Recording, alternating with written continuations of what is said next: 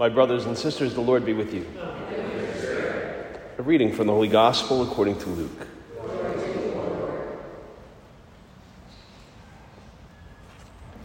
That very day, the first day of the week, two of Jesus' disciples were going to a village 7 miles from Jerusalem called Emmaus.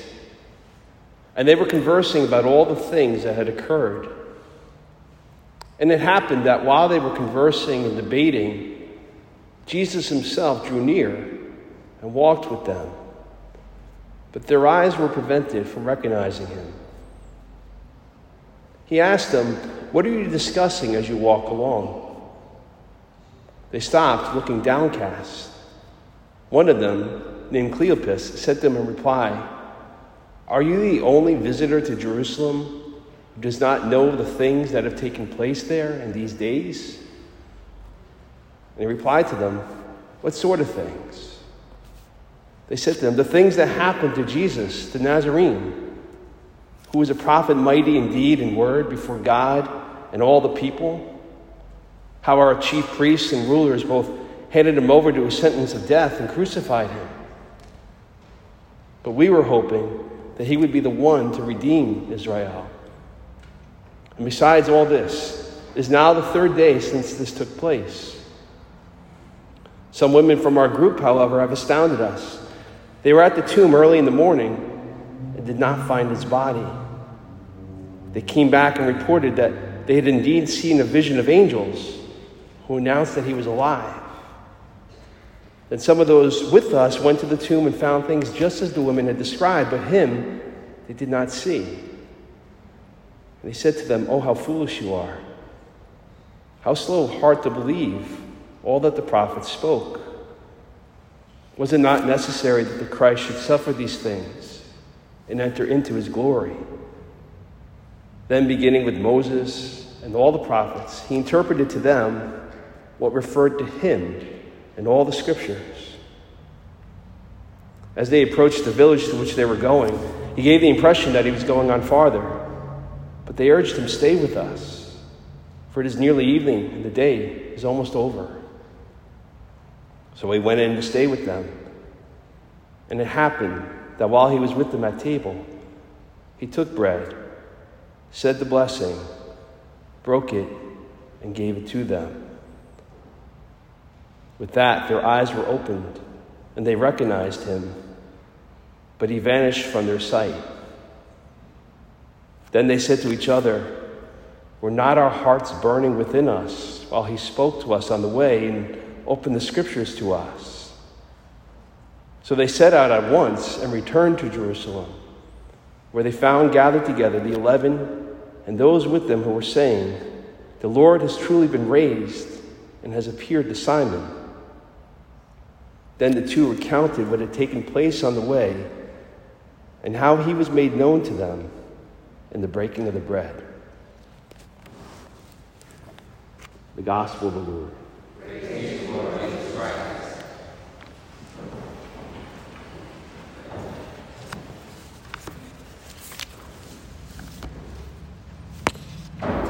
What are you afraid of?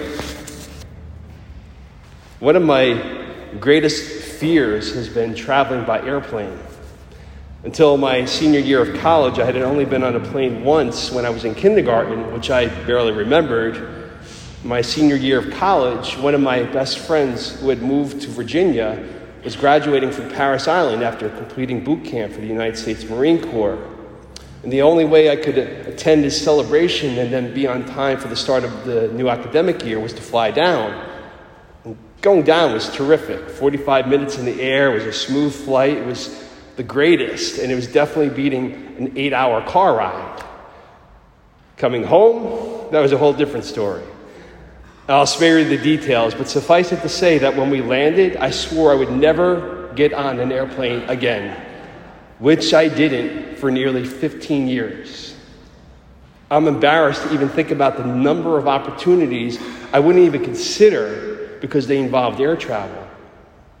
And I only broke the 15-year drought kind of by accident. It was my first year working with college students, and some of the Focus missionaries who work at Seton Hall University had invited me and our students to join them for this national conference that was taking place at Christmas.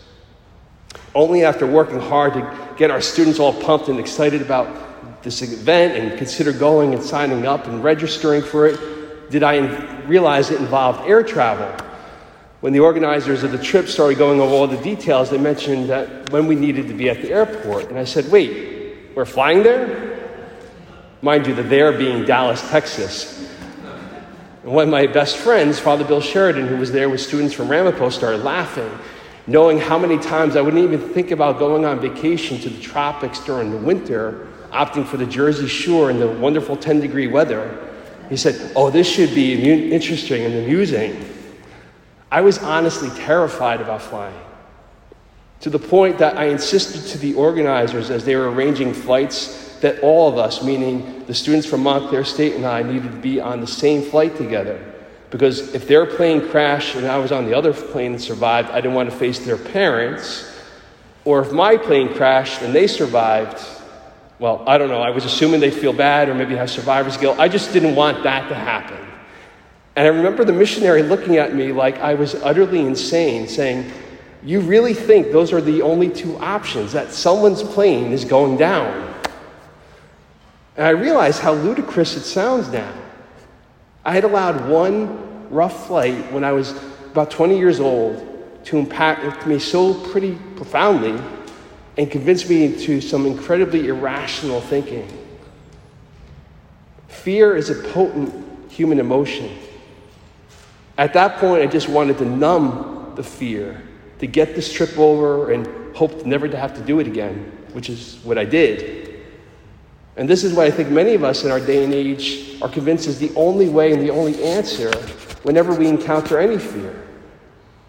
It's why we see a real pandemic of depression and abuse of alcohol and drugs, especially with the insanity of decriminalizing more and more drugs. Instead of simply trying to eliminate fear, we should ask ourselves, what are you afraid of? And to be honest with ourselves, and more importantly with God. God loves us. He's gone to hell and back, dying on a cross and rising from the dead for you and me to prove once again, after doing so countless times and ways, that he loves us. And he's constantly calling us to himself to trust him and to love him. And if we're honest with ourselves and him, he can meet us even in our fear to help draw us closer to himself. Look at these scripture readings tonight. The story of the disciples on the road to Emmaus is packed with all kinds of details as they meet Jesus risen from the dead on Easter Sunday night. That they were shattered and devastated by what had happened to Jesus on Good Friday is entirely understandable. As is that they felt guilt and shame that they had abandoned Jesus in his hour of need. These initial hours and days of Good Friday and Holy Saturday, as Jesus was lying in a tomb, for many were when they experienced the entire range of human emotions. Some, like the remaining 11 apostles, would hide and lock themselves away in rooms. Some, like Mary Magdalene, would be consumed with grief, but her love for Jesus would override whatever fear she might have had as she goes to the tomb to mourn, which would result in her becoming the apostle to the apostles as she tells them the news of the empty tomb and is the first to encounter the risen Christ. But Cleopas and this other disciple who remains unnamed, what's always fascinating to me is this is after all that. This is after they hear the news of the resurrection. After they hear the report that the tomb was empty and there were visions of angels announcing he was alive. After multiple accounts verify that, it's then that they decide to leave. Their fear was greater than their faith, which is why this gospel is essential for all of us who sometimes struggle with that same reality. Because look at what Jesus does. Here it is, Easter Sunday. He's just risen from the dead. Like I said last Sunday, if it were me, I'd like to pop in on Pontius Pilate and Caiaphas or some of those loud voices who were shouting, "Crucify him" on Good Friday. The Italian in me would just kind of like to go wreck their worlds a little bit. But thankfully, Jesus is more interested not in getting even, but in calling people into a deeper faith in him. which is the whole point of the passion, death, and resurrection. So he comes upon these two as they're walking. He asks them a question that stops them in their tracks, basically, what's been going on? And then he listens as they tell Jesus what happened to him, probably missing a few details. Their fear made the resurrection seem too good to be true. Their fear blinded them from even seeing Jesus in their midst. Their fear made them forget all the ways that God had shown up before, confounding any and every human expectation. As Cleopas and the other disciple continue to be honest about their feelings with themselves and with the stranger, Jesus helps them remember. Remember all that God has said. Remember all that Jesus had done. There's then a shift in their minds and hearts where faith begins to rise and fear starts to recede. They then want more. Stay with us, they beg Jesus. As Jesus enters this place that they're staying, what does Jesus do? He celebrates Mass with them. He's opened the scriptures. He breaks the bread. And then he vanished from their sight. I remember one friend saying how they had always found that point frustrating. Couldn't Jesus have stayed with them a little longer just to celebrate? But that's the point. Now that Jesus had restored the eyes of their hearts, their faith has been rekindled, and they recognize Jesus is real and present in the Word and in the Eucharist. Jesus is moving these first disciples into the age of the church that we're living in, who encounter Jesus the same way, in the Word and in the Eucharist. What are you afraid of? There's nothing wrong with having fears. And it's not that there aren't things to be afraid of. But these scriptures in this Mass, Jesus is asking us to go deeper and to evaluate these things, how they affect us and how we should respond to them. When I finally faced my fear of flying, I realized it wasn't a rational thing. And remembering that fear is not a bad thing. For example, instinctual fear is a good radar for us when we encounter danger, like if you're hiking and you meet a wild animal or you are awakened to smoke or a fire alarm. My fear of flying boiled down not to that, but to two things. First, I didn't like my lack of control in that situation. But the more significant thing was the fear of dying. And I recognized how many times I yielded to that or inhibited myself because of that or beat myself up about it and was frustrated with myself to the point of simply wanting to eliminate the fear. But when I got to those roots and remembered, oh yeah, I'm a Catholic priest who's supposed to surrender myself to God every day and in every way, and never to lose sight that this earthly life is temporary, it is limited, and I'm supposed to be living for heaven. That's when I was able to start to see a shift in my own thinking. I remember thinking, why am I not this afraid of disappointing God?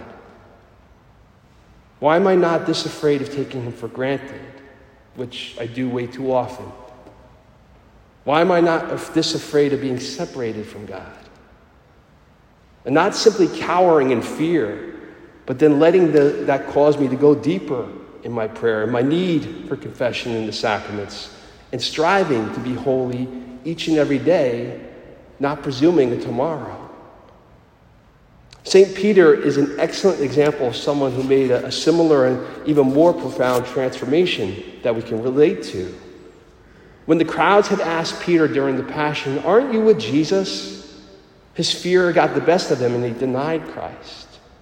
Now in the first reading that we heard tonight, he goes to the crowds and boldly testifies to them, "This man you killed, using lawless men to crucify him." He's so bold and convicted in his preaching that in the verses after, we hear that day over 3,000 people converted. Peter then tells us in the second reading what we are to do. Conduct yourselves with reverence during the time of your sojourning, realizing that you were ransomed with the precious blood of Christ. Translators kind of like that word reverence, or sometimes they'll use the word awe, but there's another word that you can use in that spot, and it's fear. And I kind of like it in that instance. Conduct yourselves with fear during your sojourning, realizing you were ransomed with the precious blood of Christ. Not some irrational fear because of his greatness, but the opposite of that. Realizing the only fear we should have is ever being apart from him.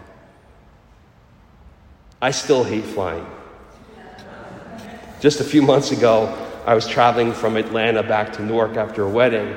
Some of those knots in my stomach were still there. I still felt tense. But I know I must remember God's in charge and that I need to trust him more than my fears. And one way I was doing that on that trip was I was praying the rosary.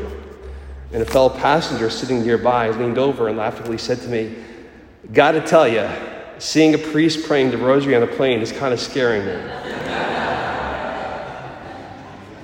I just smiled and said, "You should give it a try then."